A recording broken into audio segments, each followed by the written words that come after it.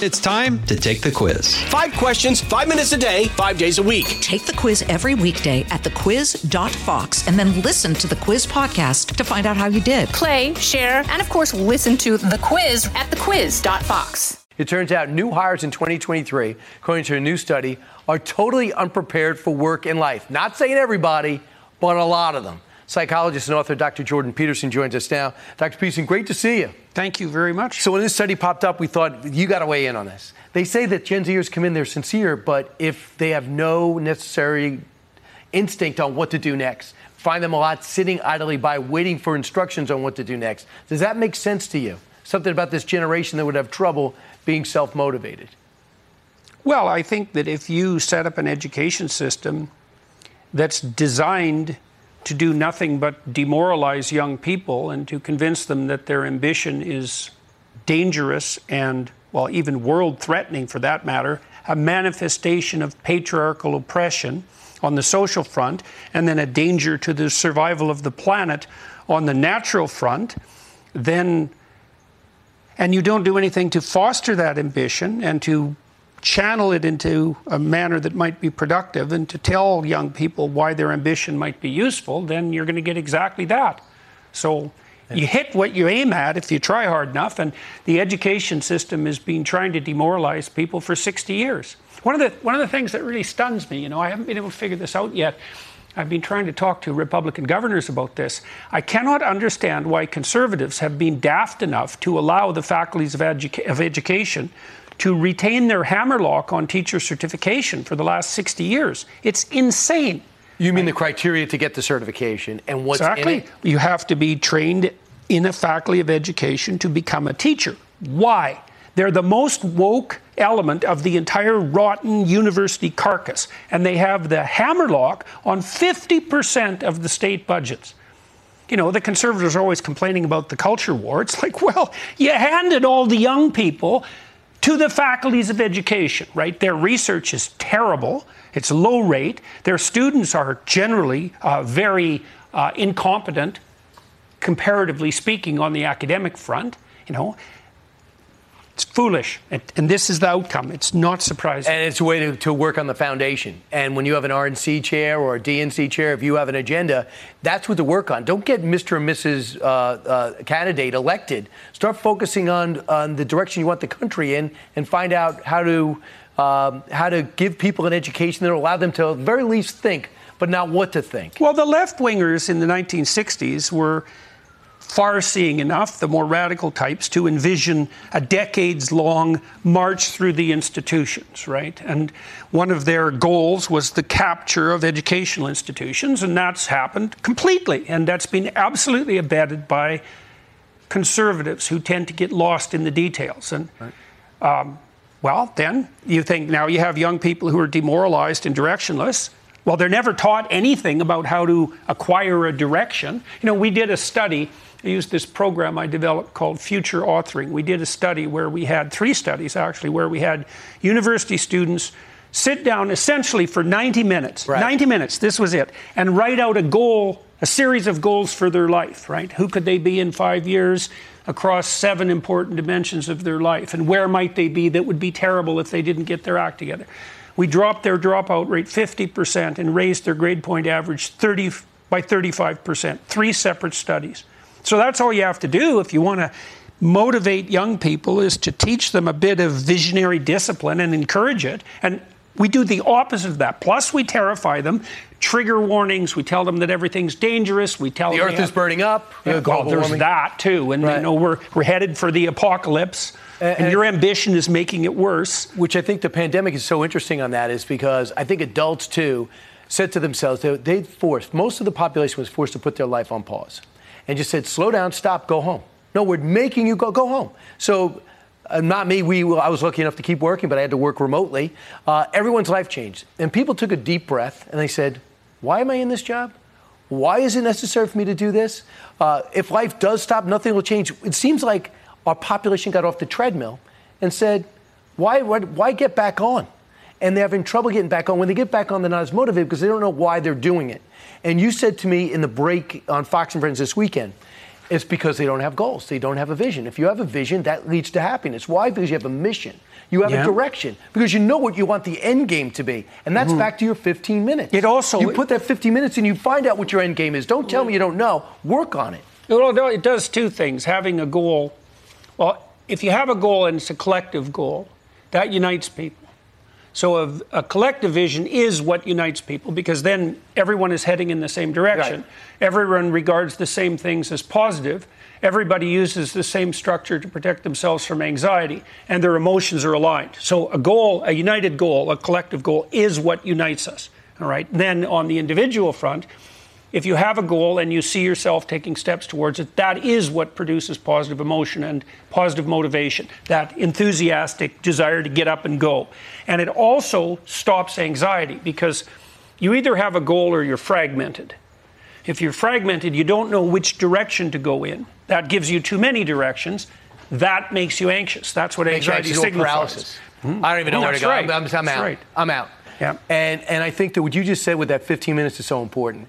Because, especially with teenagers, just in college, just graduate, I don't really know what I want to do. What do you want to do? Well, it's fine to know that, but you got to take action to solve that. To do that, you got to go take action to go find out. What does Dr. Jordan Peterson do? Why does he seem so fulfilled? What about the guy down the block that owns a garage? Why does he seem happy every day? Well, he always wanted to be his own business, call his own shots. He wanted to help people. But you have to go work at finding out what is effective. I think you have an obligation to make the most out of life, and I think people get the wrong definition on happiness. What is happiness? Happiness is not high-fiving and necessarily smiling. It's having a mission. Well, it's also not the gratification of immediate desire. Like there's actually two forms of positive emotion. There's the emotion that you feel, let's say, after having a good meal, after a Thanksgiving dinner. And that's just satiation. Okay, but satiation puts you to sleep. Right now it's pleasant because you don't need anything. But it isn't motivating. Motivation comes in a pursuit. You have to be pursuing a goal. And so then you have to figure out what your goal is. It's not optional. The other thing for people to think about is, well, you might say, well, I'm the sort of person that doesn't plan. It's like, well, that's because you're afraid. That's part of the reason, and you should overcome that. But it's also the case that if you don't have your plan, someone else has a plan for you. And whatever responsibility you abdicate will be taken up by tyrants, and whatever direction you don't provide for yourself will be provided by other people who don't have your best interest in mind. That's how it works. So, Dr. Peterson, I watch you, too, in the break. People, like young men especially, walking up to you, kind of your autograph, asking you a quick question. Yeah. So you're helping people. And that must be a good feeling. A lot of people think, well, how do I feel satisfied? One of the things I think is universal is there's nothing better than helping somebody. And one of the things you can do when you have a family on a regular basis, you're training, you're solving problems, bringing them to practice, get them to a better school, doing your best to make an effort to be a good parent. And that leads me to what would be an absence in my life without a family. It would just it would almost be like not having an appendage.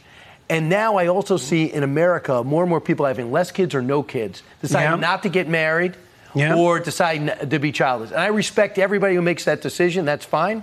But do you think it points to a bigger story in the world today, in this country today?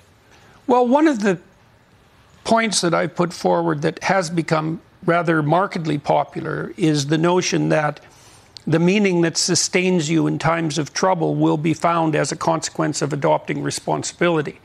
See, and this is another thing conservatives haven't been very good at communicating to young people, because conservatives tend to be somewhat finger-wagging in their morality. You should do this. Right. And, fair enough, there are things you should do, but there's a better story there, and the story is the one that you started to outline, which is, well, if you look at what you have at hand when times get rough, let's say, which they certainly will, you'll find that most of the genuine self-esteem that you feel and the cessation of anxiety and the pursuit of happiness is a consequence of bearing responsibility, right? You bear responsibility for yourself over the long run, for your wife or your husband over the long run, for your family, for your community. And that's a reciprocal interaction, so you'll get paid back by the people you're helping for doing that, but it also is an intrinsic source of meaning. But you don't do it for that reason, too. No, you do it because everything works if you do that. So the other thing, we thought for a long time, and this is actually could be laid at the feet of psychologists to some degree, that your happiness or even your mental stability is somehow an internal thing. It's psychological. But that's not exactly right. Your mental health and your happiness, so your freedom from anxiety and your happiness, is dependent on the harmony that you establish within the systems that you're embedded. So you can't be sane and happy without a long-term partner. And the data on that is quite clear, because married people are a lot happier than unmarried people. Okay? You can't be sane and together within a couple without having a family. It might be your parents and your siblings, but it should also be children, because you have to knit that together. And then your family can't function without a functioning neighborhood, and then a community, and then a state. And the sanity is the harmony between all those levels. It's not something you carry around inside you. And it's partly key to sanity, being embedded at all those levels, because none of us are capable in and of ourselves of regulating ourselves. Like when you and I are even talking right now, the communication regulates. We regulate each other with the communication, right? You're saying things, I'm saying things. We're trying to keep it interesting. We're trying to move forward, in a productive manner. We're both stimulated and intrigued. Exactly. Well, right. So we have a container, which is the goal, and then there's interest being manifested. And if we do that right, we pull everyone in. Well, that's a good situation, right? And then your emotions are well regulated when all of that is happening. Key to that is responsibility. We talked on the Fox and Friends episode about the fact that young men are turning more towards conservatism. Yeah. And I really believe, and I've watched this a lot, that's because they're starting to understand more explicitly the utility of adopting a heavy load of responsibility. Now, I mentioned that, I think the girls will go along with that in a few years. And I was thinking that through the other night. Boys go out with younger girls.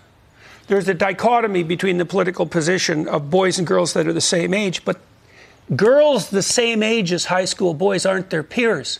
The boys are with younger girls. The younger girls will change in that more conservative direction if the boys change first. Wow. That's what'll happen.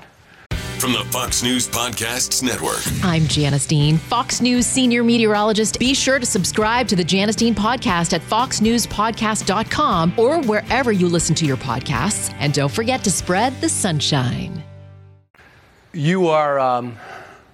You're a deep thinker. I'm wondering, do you set time aside to think? Will you just wait for a gap in your day and stare out the window? Like, where do you get these thoughts and conclusions from? Because I also think one of your 12 axioms for a happy life, one of which is you can learn something from everyone you're with. So where do you don't think you know everything, but your viewers do and the people that buy tickets do. Where do you have time to make your conclusions and grow as a person and as an intellect? Well, I have podcasts twice a week. And so I'm always listening to someone who's smart, because I find podcast guests who have something to say that I want to hear. And so when I talk to them, I have the opportunity for them to teach me. So the audience is benefiting and you're benefiting. Absolutely. And the good podcast hosts are just learning, and then they bring everyone along for the ride. And that's what I'm trying to do with my podcast. I always invite people from whom I want to hear, because I presume they know something I don't, and they do. So that's helpful. And then I write every day. And writing is the most formal way of thinking, right? Because you have to ask yourself a question. You have to wait for the answers. That's kind of a revelation. Then you have to analyze the answer. And that sort of thinking is extremely useful if you want to lay things out clearly. We developed So don't let someone tell you they're not a writer. If you want to be a better thinker, you should be a writer, right? Yes, well, and you have to ask yourself, too, why you would bother thinking. And the answer to that is because if you think things through, then you can act more effectively. I mean, that's the point of thought. Thought is substitute for action. So Alfred North Whitehead said, we think so our thoughts can die instead of us. Right? And so, wow. Yeah. That's too deep for me. You also have an essay app. Yeah. So well, we built. built. Watching right now, go, I'm a terrible writer. I'm going to skip on that advice. Yeah. And the essay app helps you. Yeah, at essay.app. Well, we built this word processor essentially that teaches people how to produce and to edit, because writing has and thinking has three components. You have to have a problem that you want to solve. It has to be a real problem, right? It has to beset you to some degree. Then you have to inquire humbly for a solution, and then you'll get ideas that pop up, or you can read more, and you get the ideas that start to percolate.